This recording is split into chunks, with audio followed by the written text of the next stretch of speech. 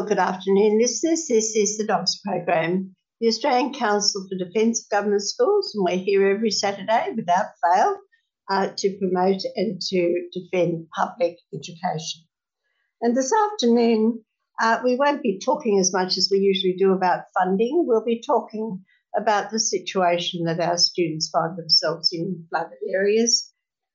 And we'll take you over to America, and we'll also take you up to New South Wales, where the teachers are very militant because they're dealing with Mr. Perrottet, of course.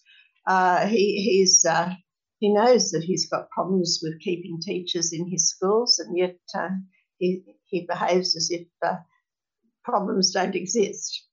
But the teachers themselves have been rallying and kicking up a stink generally. So without much more ado, let's get on with the program, shall we? And we've got a very interesting article about special consideration derived at our schools for VCE students who've been affected by flooding. And Oliver's going to tell us about this. Over to you, Oliver. Thank you, Jane. This is an article by Tamara Clark and Shannon Schubert. Special consideration derived ATAR scores for VCE students affected by flooding. VCE student Will Jerling was just starting to get used to things returning to normal at school when the floods hit his hometown of Shepparton. Key points: dozens of Victorian schools are closed due to flooding as exams loom. Some students are studying without access to teachers, Wi-Fi, books, fresh food, or other important supplies, and they're concerned about the impacts on their ATARs and university entry. Now he is trying to prepare for his all-important Year 12 exams next week while floodwaters lap at the door. Shepparton Christian College is closed, the school is flooded, and the roads between the campus and students' homes are totally underwater, leaving many families with no way to leave their homes, let alone get children to school. Will is trying hard to study from home in preparation for his exams, but said some of his classmates had totally given up. It's very depressing. I just want to move to Melbourne next year to university, and this just adds a whole layer of challenge, he said. Will said several of his classmates were stuck at home with no access to Wi-Fi, school reading, or work material, fresh food, or supplies. On Tuesday, the Victorian government announced that a derived ATAR score would be used for students who have been impacted by flooding in Northern Victoria. Students eligible for derived examination results will have their final ATAR calculated based on earlier test results. Premier Daniel Andrews said the government will work with schools to identify students to ensure they are not disadvantaged. Obviously, it's going to be incredibly difficult for teachers who can't be home, and they can't remote learn either because teachers are being flood affected as well, he said. It means your results will reflect the level of achievement, hard work, and skill, and not these challenges that you are facing right now, Premier Andrews said.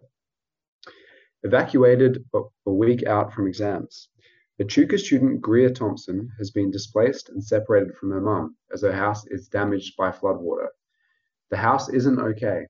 There's a metre of water. We probably won't be back until at least after Christmas, she said. She said while study had not been a priority over the past week, she was now stressed about her exams. I haven't studied in a week and my final exams are in 2 weeks, she said. I've sat down to study and I just stare blankly at the screen. There's always the sound of sirens in the distance. It honestly feels a bit apocalyptic. Greer attends St. Joseph's College in Echuca, a town that is currently building a 2-kilometre levee out of sandbags to try and protect itself from the Murray River.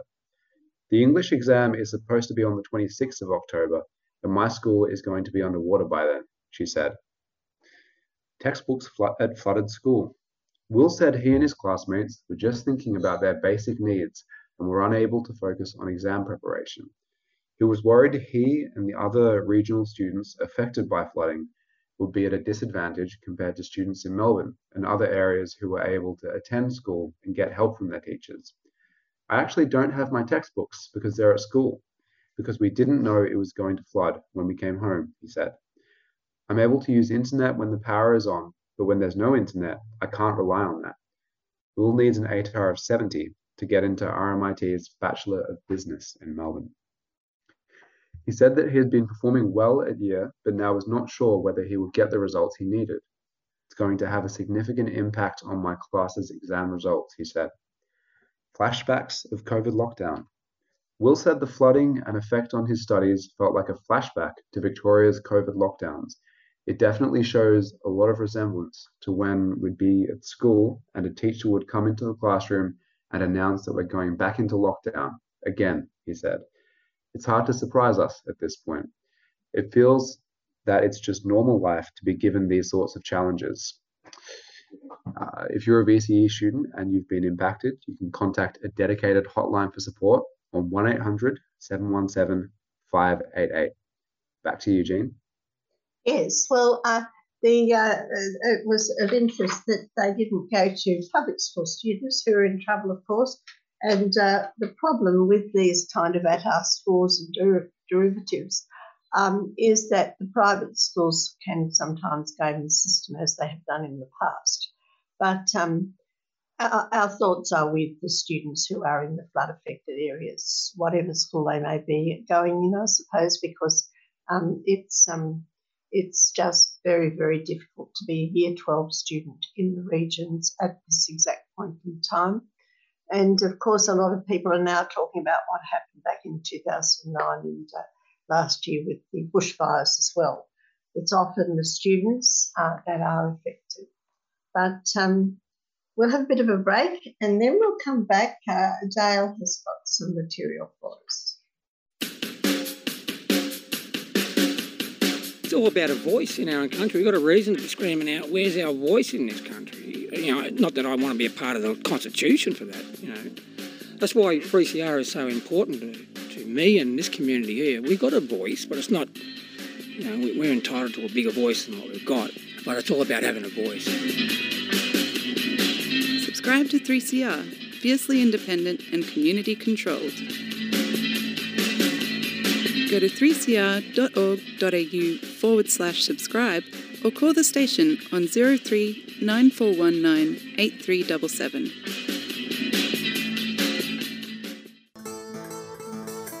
Published or Not has been around for years, but now Jan Goldsmith is joined by David McLean.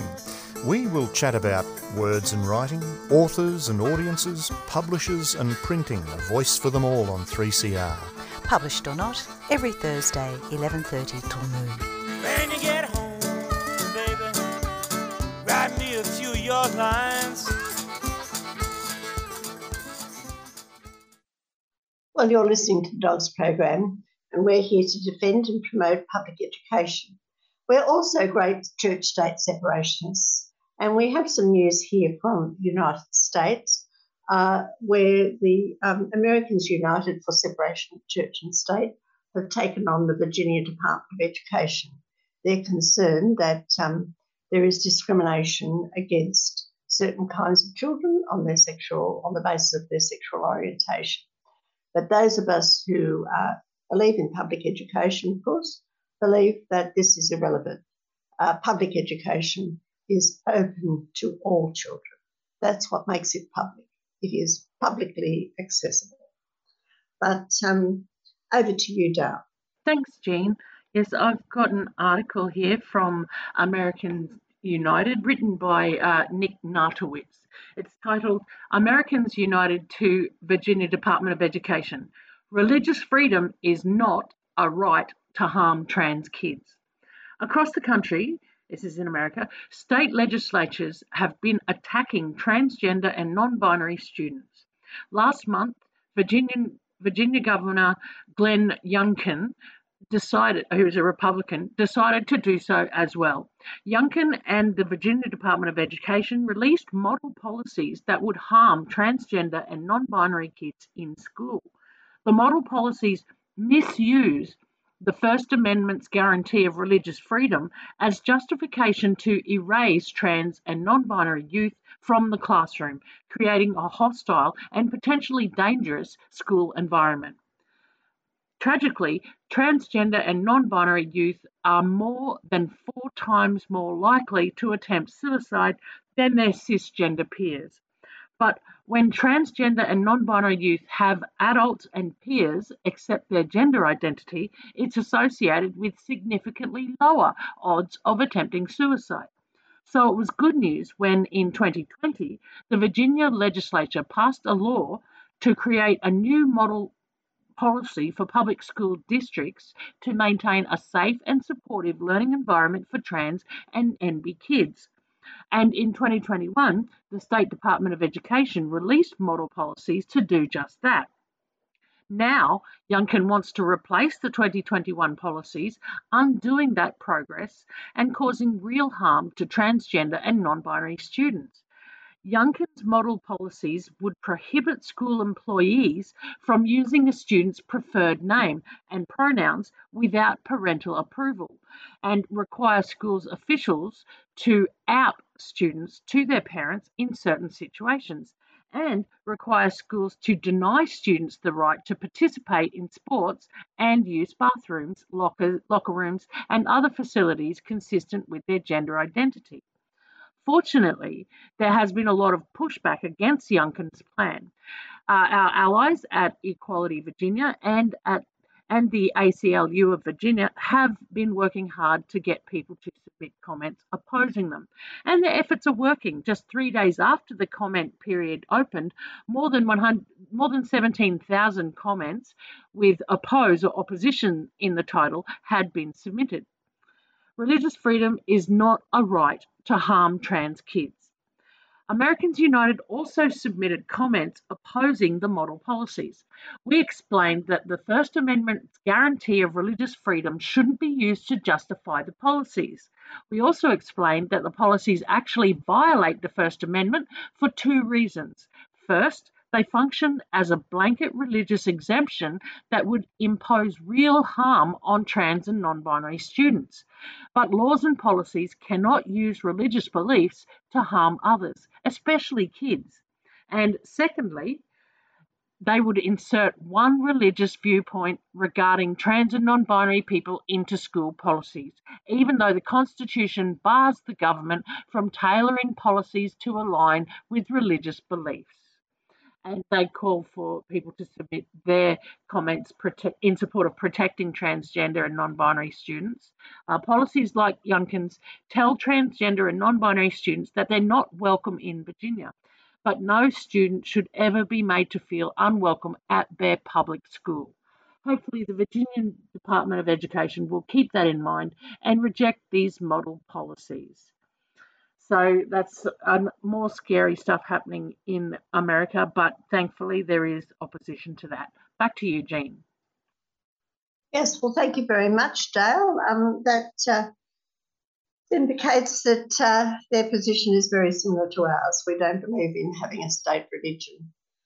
We believe that religion and the state should be separated, and children should not be discriminated against on the basis of peculiar doctrinal beliefs. We'll have a bit of a break and a bit of music too. Do you need to renew your subscription? Make a donation. Or pass on some information to a programmer. We can't get to the phone all the time right now, but we're still here. You can call us on 03 9419 8377 each weekday between 1 and 5 p.m. and talk to a staff member. That's 03 9419 8377. 3CR Community Radio, here to stay.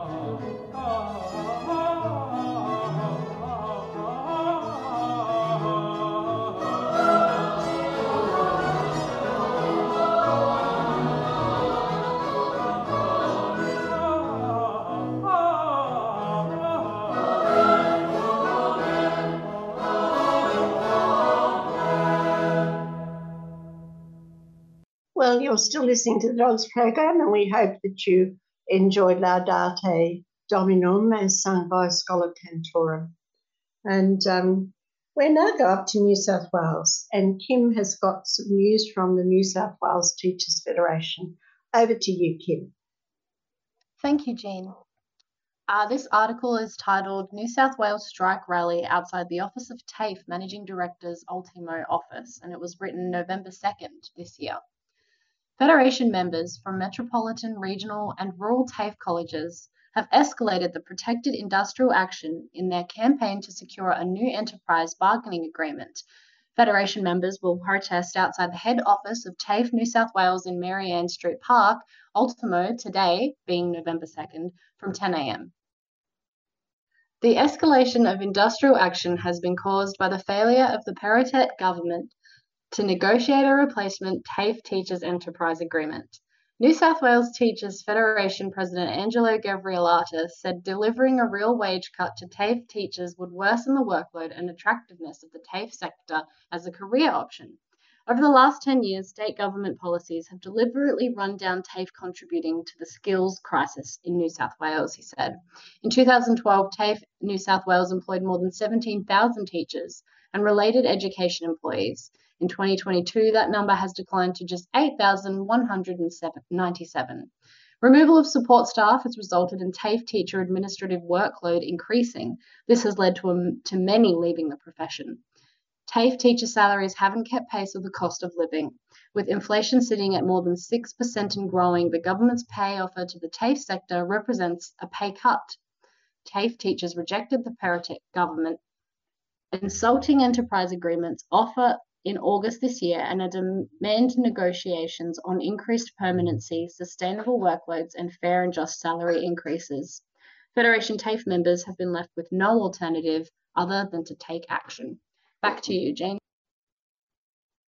Well, thank you, Kim, but we're now going to go back to Dale, who's got some interesting information about the teachers' reaction to the federal budget. Over to you, Dale. Now, I've got a bit of a response from a few weeks ago. I've got an AEU response to the federal budget that was released a few weeks ago.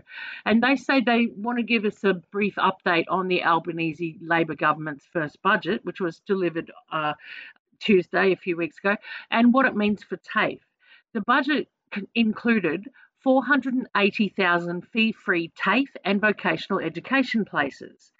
$550 million this year as part of the 12-month interim National Skills Agreement, including 180,000 fee-free TAFE and vocational education places in 2023 in areas of highest skills need and for targeted priority groups, including First Nations people, with funding matched by states and territories. This includes $50 million over 2 years from 2022 to 23 to establish a TAFE technology fund to modernise IT infrastructure, workshops, laboratories, telehealth simulators and other facilities at TAFEs across Australia. Another $336 million over 3 years from 2024 for continuing fee-free TAFE. The federal Labor government's $921 million investment in fee-free TAFE places and TAFE Technology Fund has laid the groundwork for TAFE to lead the nation's skills recovery over the next 5 years. These significant initiatives for TAFE were only possible because of the decades of campaigning by supporters of the AEU and other federations around Australia. But there's more work to be done. It is essential that the government fulfill its promise to guarantee at least 70% of all government funding to TAFE.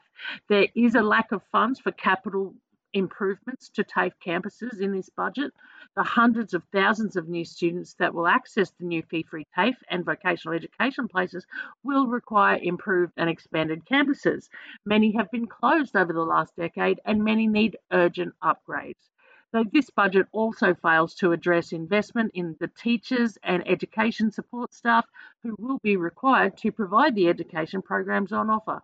So yeah, there's a lot to left to be desired in the Albanese government's first budget. Well, it's heartening that the Albanese government understands that they've got to build up the TAFE sector if they're going to get skilled workers, but where are they going to get the teachers from? They've been treating them pretty badly for so long that who's going to want to be in this system? But we'll have a bit of a break and we'll come back to go over to America. You're listening to 3CR Community Radio 855 AM. Visit the 3CR website at 3cr.org.au/podcast to hear the most recent recording from each show, or 3cr.org.au/streaming to listen live.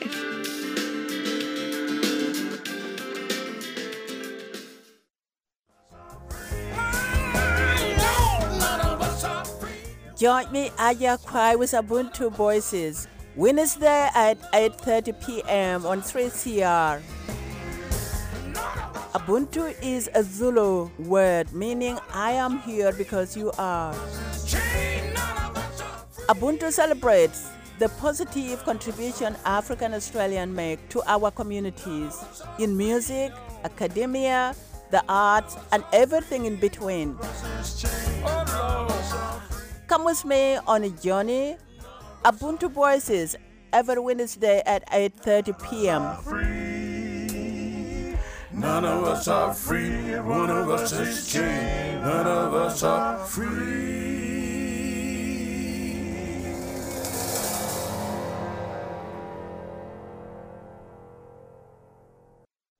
Well, you're still listening to the Dogs program, and we're going to now go to our overseas expert.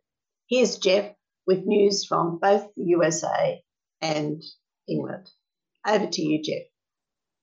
Yeah, thanks, Jean. And it's been a tough week for the Dogs, and our thoughts go out to all those affected by the news that we've had. So, but the fight goes on. So we'll talk now about what's happening in America. And this is from the Diana Ravitch blog, which we shamelessly pillage weekly because she has such a good collection of information for those dedicated to public schooling from the United States. And so this is from her blog from November 7th, and it's titled, Texas Public Schools Are on the Ballot. Texas Republicans, she says, have been longing to pass a voucher bill, but they have been stymied by grassroots opposition and by our friends, pastors for Texas children who believe in separation of church and state.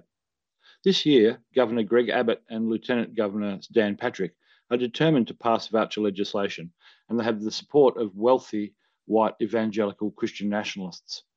NBC News reported the story of the big money behind vouchers. Texas Republicans, they say, bankrolled by Christian conservative donors, are hoping to ride a wave of parental anger over the teaching of race and sexuality in schools to achieve what has long been an unattainable goal, state funding for private education. Groups committed to giving parents the option of sending their children to private schools using taxpayer dollars, sometimes known as school choice or vouchers, have given millions of dollars to Republican candidates in Texas this year, helping to win key races and pushing some establishment lawmakers further to the right on the issue. Republican Governor Greg Abbott recently pledged to make school choice a priority in the next legislative session if he wins re-election over Democratic challenger Beto O'Rourke. As a result, political observers say public school funding is effectively on the ballot Tuesday. The push for private school vouchers has been funded in large part by Defend Texas Liberty, a Christian nationalist-aligned political action committee led by former far-right Republican state lawmaker and bankrolled by a pair of West Texas billionaires. The PAC has spent nearly $10 million this year, largely backing candidates who support public funding for private education and attacking those who oppose it, according to an NBC News analysis of Texas Ethics Commission campaign finance reports and data compiled by the nonprofit Open Secrets. Defend Texas Liberty did not respond to messages requesting interviews with PAC leaders. Brandon Rottinghus, a political scientist at the University of Houston, said big spending by groups like Defend Texas Liberty and local fights over the way schools address racism, history, and LGBTQ identities have softened the ground for school privatization in Texas and nationally. These groups have been demonizing what is being taught in public schools And that's the fastest way to erode faith that public schools work, Rottingham said. Whether it's true or not is irrelevant. If people believe that it's true, then it's politically potent. Defend Texas Liberty gave $3.6 million to former state lawmaker Don Huffines, an Abbott primary challenger who ran a campaign promising to crack down on medical care for transgender children, requiring the teaching of creationism in public schools, and give parents government money to send their children to private schools. Abbott publicly came out in support of private school vouchers 2 months after winning the primary with 66.5% of the vote. The PAC also spent $168,000 supporting Republican Nate Schatzline, a former pastor running for a seat in the Texas House of Representatives, on a campaign to give parents more freedom to decide how and where their children are educated. Schatzline won a competitive GOP primary in the solidly conservative North Texas district, in part by painting his Republican opponent as an advocate for teaching leftist woke ideologies in schools. It's time to outlaw the sexualization of our children, Schatzline wrote on his campaign website. It's time to outlaw racist ideologies that seek to divide our children, not unify them. It's time to teach our children to love America, not hate it. Defend Texas Liberty donations accounted for more than a third of Schatzline's campaign funding. He initially agreed to speak with a reporter for NBC News, but later did not return phone calls or text messages. And this fall, autumn, Defend Texas Liberty spent $100,000 to put up dozens of billboards along Texas highways, including some that showed a photo of O'Rourke next to a baseless allegation about grooming children and anti-LGBTQ attack that's been popular amongst conservatives this year. In a statement, Laurie Larned, a spokesperson for O'Rourke's campaign, said, Abbott is now calling to defund public education with his voucher program that takes tax dollars out of public school classrooms across the state and sends them away to private schools. Abbott has denied that vouchers would harm public education. We can fully fund public schools while also giving parents a choice about which school is right for their child, he said, during a May campaign event in San Antonio. Empowering parents means giving them the choice to send their children to any public school, charter school, or private school with state funding following the student. Defend Texas Liberty is led by former state Republican Jonathan Strickland, a Republican who earned a reputation as the state's most conservative lawmaker before leaving the legislature in 2021. Nearly 90% of PAC's funding this year has come from Tim Dunn and the family of Farris Wilks, a pair of billionaire oil and fracking magnates who have expressed the view that Texas state government should be guided by biblical values and run exclusively by evangelical Christians. Combined, they've spent tens of millions of dollars over the past decade funding far-right Texas candidates and a network of non-profits and advocacy groups that push conservative policy ideas. Strickland, Wilks, and Dunn did not respond to interview requests. So that's an interesting story coming from Texas, where the right is really starting to dominate all sorts of education policy arguments. Anyway, this is a Guardian article from the 7th of November on education by Will Hutton, and it's called "This is No Country for Young People. The fate of so many of our children is sealed at birth." And he says, shocking new figures reveal the ugly truth that the circumstances of early years, from a baby's weight to family ties, matter too much. Judge the vitality and health of a society by the way it treats its young. Every kid has a God-given talent that it can be grown into something that will allow him or her to give, to contribute, and whose exercise of it will make them feel great and enrich the rest of us. A teacher to whom I owe a lot used to say that trusting every student will have a particular and unique talent. His task was to find it and make it flower. The one thing you can say with confidence about contemporary Britain, with its over-appeasing of the interests, shibboleths, and prejudices of the old, is while that spirit may exist in the top 10% who shower material and psychic gold on their young, it has an even smaller chance of expressing itself the further down one travels in our all-too-steep income hierarchy. At the bottom of our society, extraordinarily poor by international standards and with weakened institutions to alleviate the distress, it almost vanishes and exists only through sometimes heroic actions by dedicated families, communities, and teachers in the most adverse of circumstances. We are all diminished. If there is one determinant of an individual's life chances and their wider economic and social health, it is their experience when they were young. It is their birth weight. Heavier babies fare best. What they then got to eat, the strength of family ties and parenting, their access to great early years education, as a telling report from the Institute of Fiscal Studies on Health Inequalities released on Friday confirmed. Britain's ugly truth is that it matters too much not only to whom you are born, but the circumstances. As the Prime Minister, Rishi Sunak, and the Chancellor, Jeremy Hunt, try to design the austerity package with compassion and fairness in mind, their focus should be on how tough life is for kids born into households with income in the bottom 20%, and how support from the quality and number of free school meals to the cut in the number of Sure Start centres by a third has been made meagre by austerity. No one deserves the lifelong impact of being born into poverty, which will inevitably be made worse by the coming 2-year recession and the more attrition of public services. Families try their best, but they cannot stand alone. Britain's ugly truth is that it matters too much not only to whom you were born, but it's the circumstances. The figures are stark. The Intergenerational Foundation report reports that twice as many children, 4.2 million, live in poverty compared with older people who have seen their generation's poverty levels fall by around half. Poverty means children are compelled to be fed on low nutrition, fatty foods. 32.1% of 11-year-olds from the most disadvantaged homes are obese, compared with 15.5% from the least deprived, and are more likely to be teased and bullied at school and have low levels of self-esteem.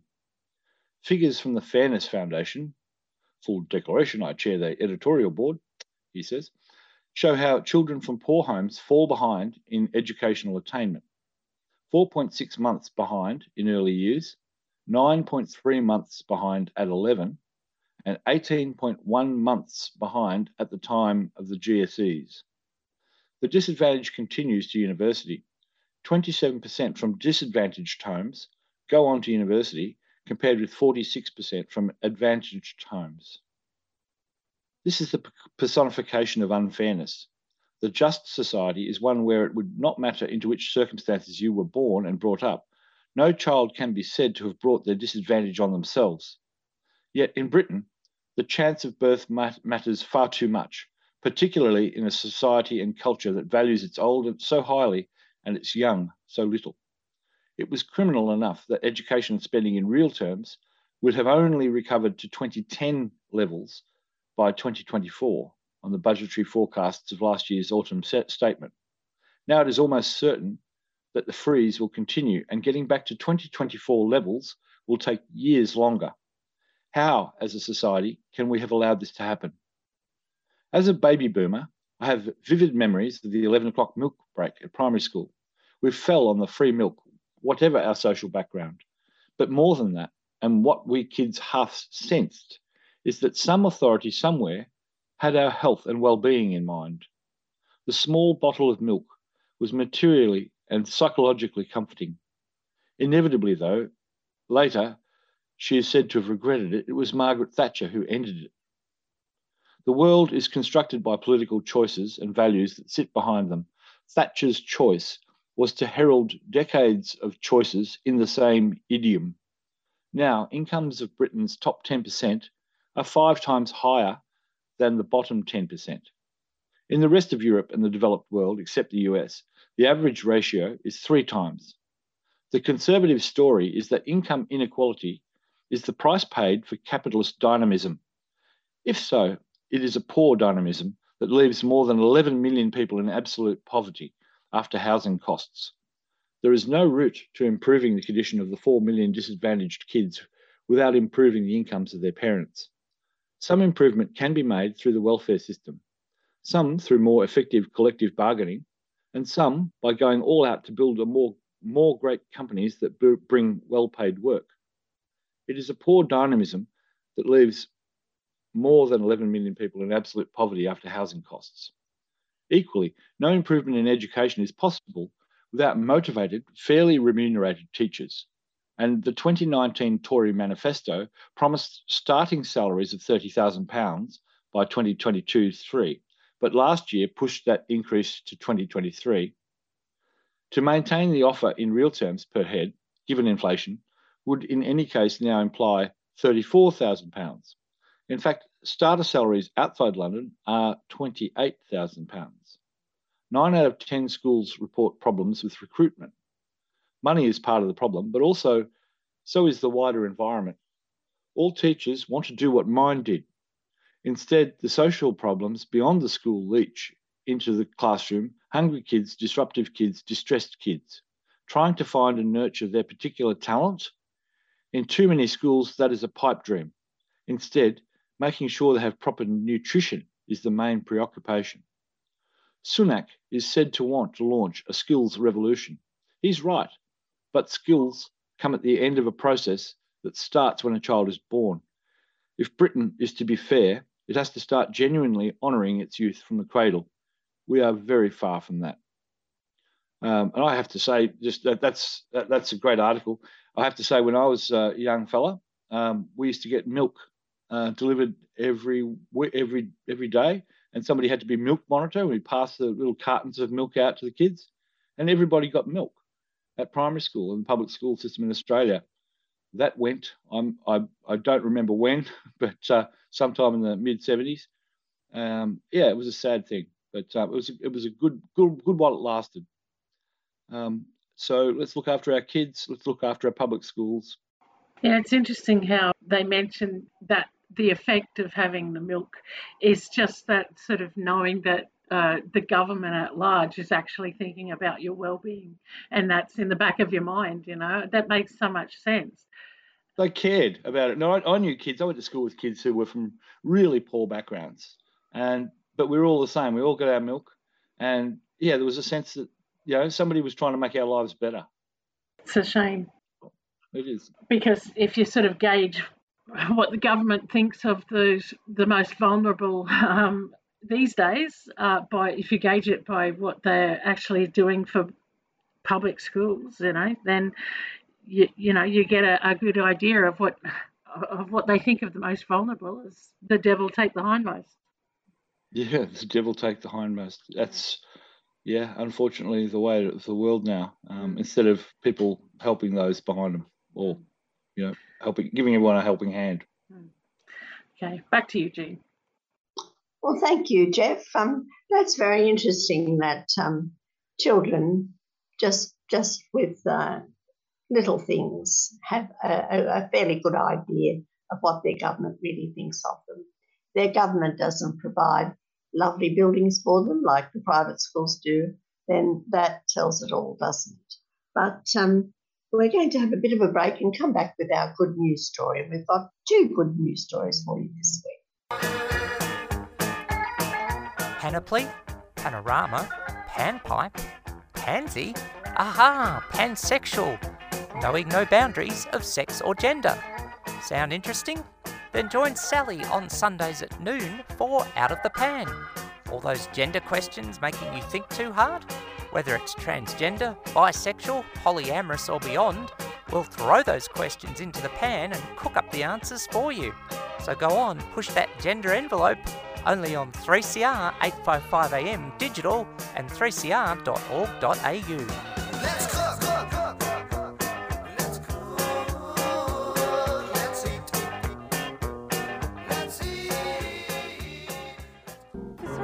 Teachers have had their qualifications, their pay, their pensions and their working conditions attacked relentlessly by this government. I'm the proud product of a government-funded primary school education and of a government-funded secondary school education. Australia is one of the richest and luckiest countries in the world, and there's no reason whatsoever why we can't have the very best public schools in the world. It's simply not good enough that kids with disability miss out. Our education is not for profit. Our education is not for profit. You're listening to The Dogs, the Defence of Government Schools on 3CR.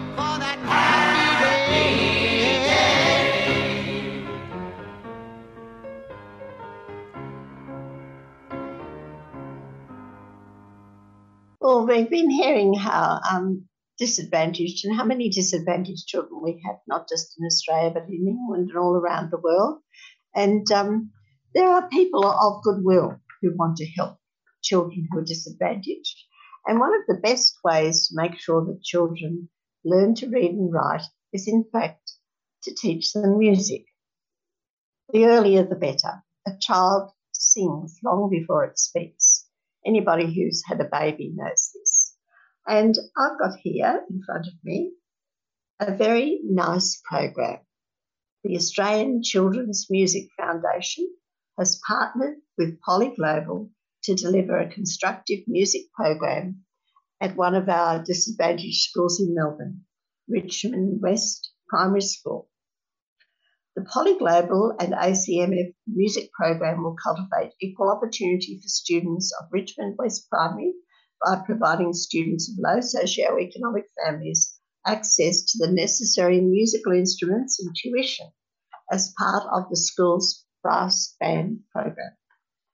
Poly Global Executive Director Steve Wang said the company is proud to be able to support children and families in the local community at such an acute time. We are committed to cultivating a beautiful life for the communities we operate in, and a core component in striving towards this goal is emphasised through our ongoing support of local community needs, he said.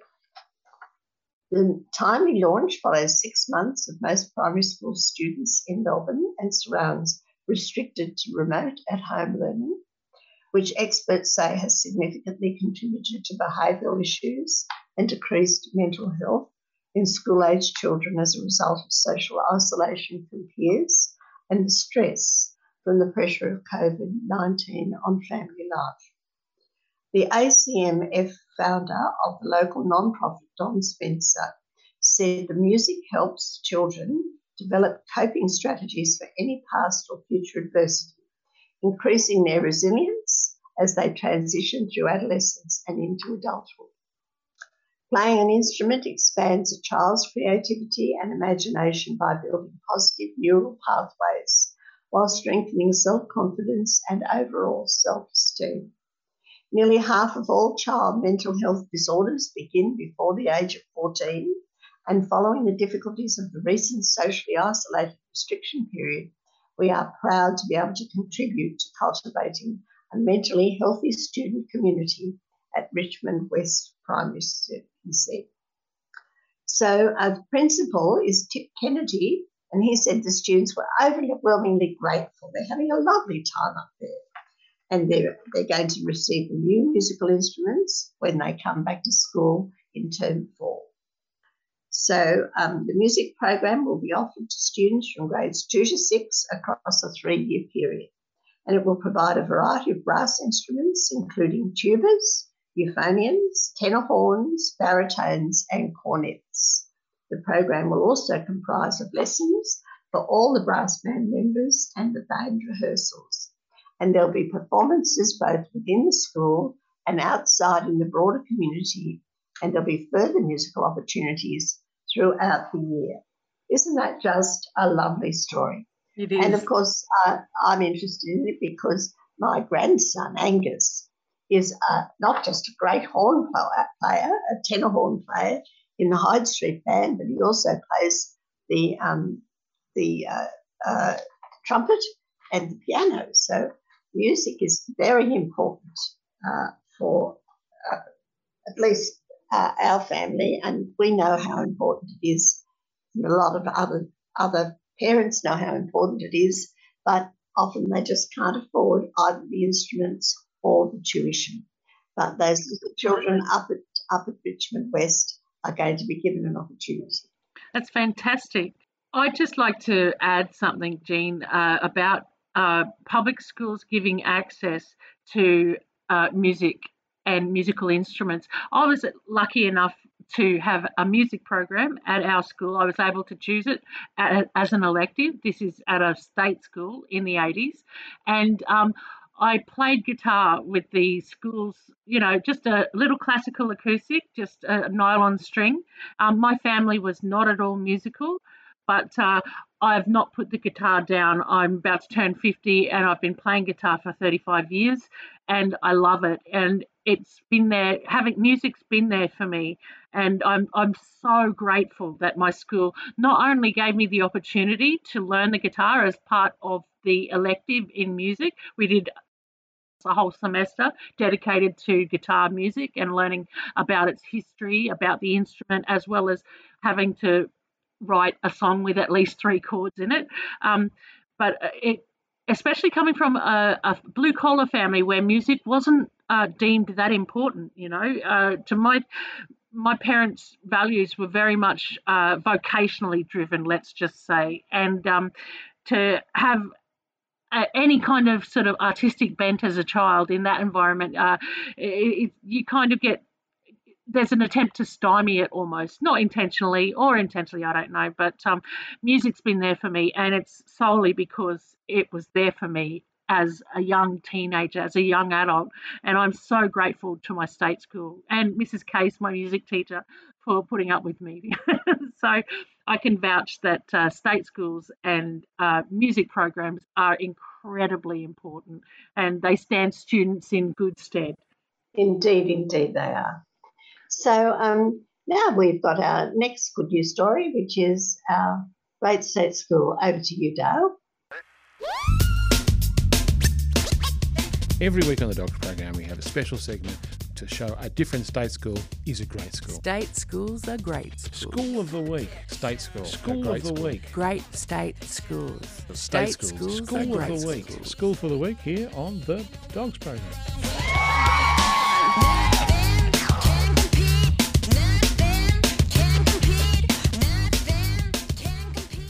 And this week's Great State School of the Week is Mildura Primary School. Mildura Primary School, number 2,915, is one of our 4 large primary schools in the Mildura Rural City Council local government area. The school currently serves a student enrolment of about 340. The school was first established in 1888. There have been additions to the buildings over the past 100 years. From the beginning of the 2012 school year, Mildura Primary combined and began operation on one site for the first time in more than 50 years, thanks largely to 2 BER template buildings. The new buildings consist of 6 classrooms, new library facilities, a half-size gymnasium, art, music, physical education store and a canteen. They take great pride at Mildura Primary in the way the school looks and presents itself to the local community. The school is extremely fortunate to have access to substantial Mildura Rural City Council community facilities just adjacent to the school. These include a library, a hall, indoor and outdoor pools and ovals, and regular use is made of these facilities throughout the year. Mildura Primary School has a firm focus on student outcomes in literacy and numeracy and is committed to preparing students for further education and life.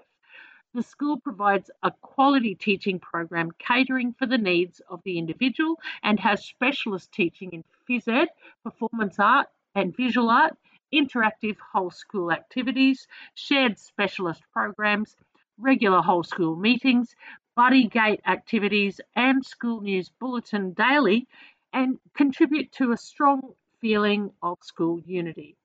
The school has a multicultural mix of students, including a significant Koori and Tongan Samoan population. Mildura Primary School has an active commitment to sport and physical education and has teams and students competing in local competitions. Local businesses have been very supportive of individual academic achievement, school sporting teams and music groups through sponsorship and awards.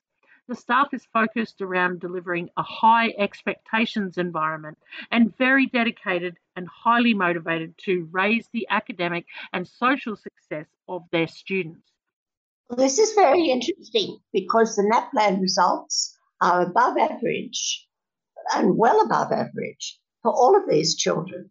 But just wait until you find out what their socio-economic background is and what the teachers are really doing there. Yeah, well, they provide many programs to cater for the kids in the community. And I think that contributes. They have a total learning centre at the school for parents to access advice and services, which I think is incredibly important. It's that whole sort of village thing, isn't it? Takes a village, you know. And that program's designed to assist them with their children's early learning needs. They're designed to give children a flying start at school, particularly in the areas of language and school readiness. Help, advice and interesting programs are run for parents with a view to enhancing the future educational opportunities for their preschool children. The school has its own bus and car, which can be used for school excursions. Overnight excursions are held for grade 3, 4, 5 and 6, and students as normal part of the school program. The school is a calm and focused environment where children are happy and highly engaged in their learning. So here's some facts and figures from ACARA.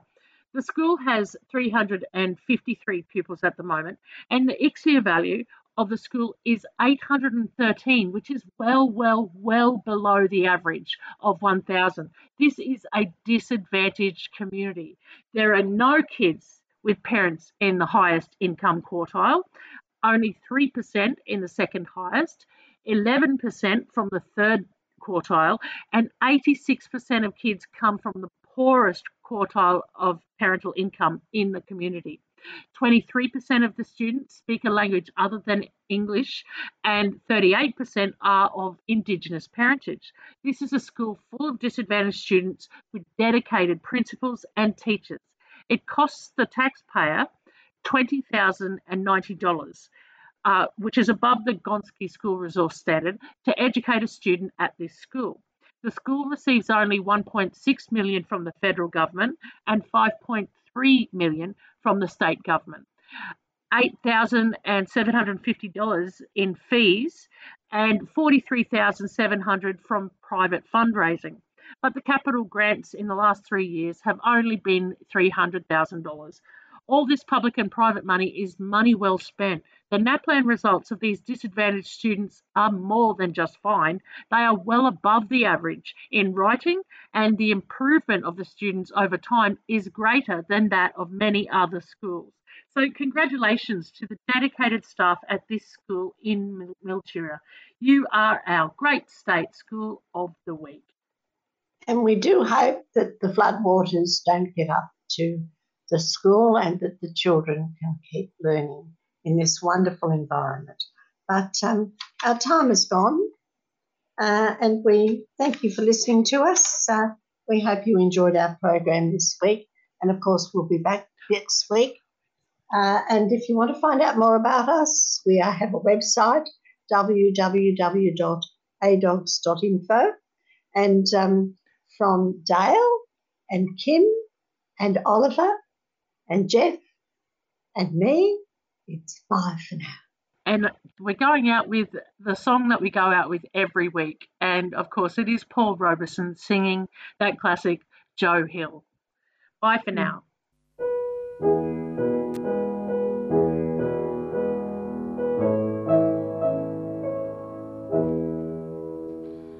I dreamed I saw Joe Hill last night, alive as you and me. Says I, but Joe, you're 10 years dead. I never died, says he. I never died, says he.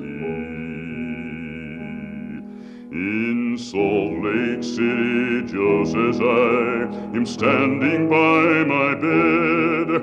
They framed you on a murder charge, says Joe, but I ain't dead. Says Joe, but I ain't dead. The copper bosses killed you, Joe. They shot you, Joe, says I. Takes more than guns to kill a man, says Joe. I didn't die, says Joe.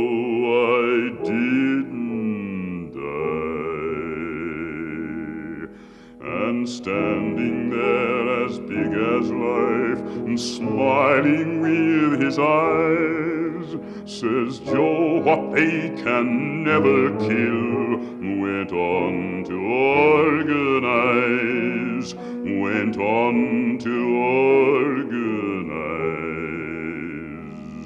From San Diego up to Maine, in every mine and mill, where workers strike and organize, it's there you'll find Joe Hill.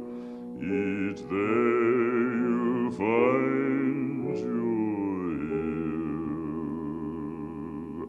I dreamed I saw Joe Hill last night, alive as you and me. Says I, but Joe, you're 10 years dead. I never died, says he.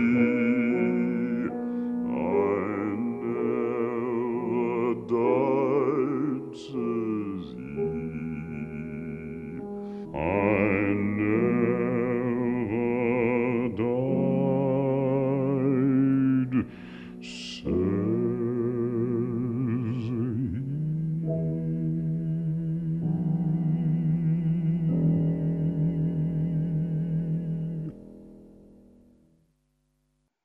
You've been listening to a 3CR podcast produced in the studios of independent community radio station 3CR in Melbourne, Australia. For more information, go to allthews.3cr.org.au.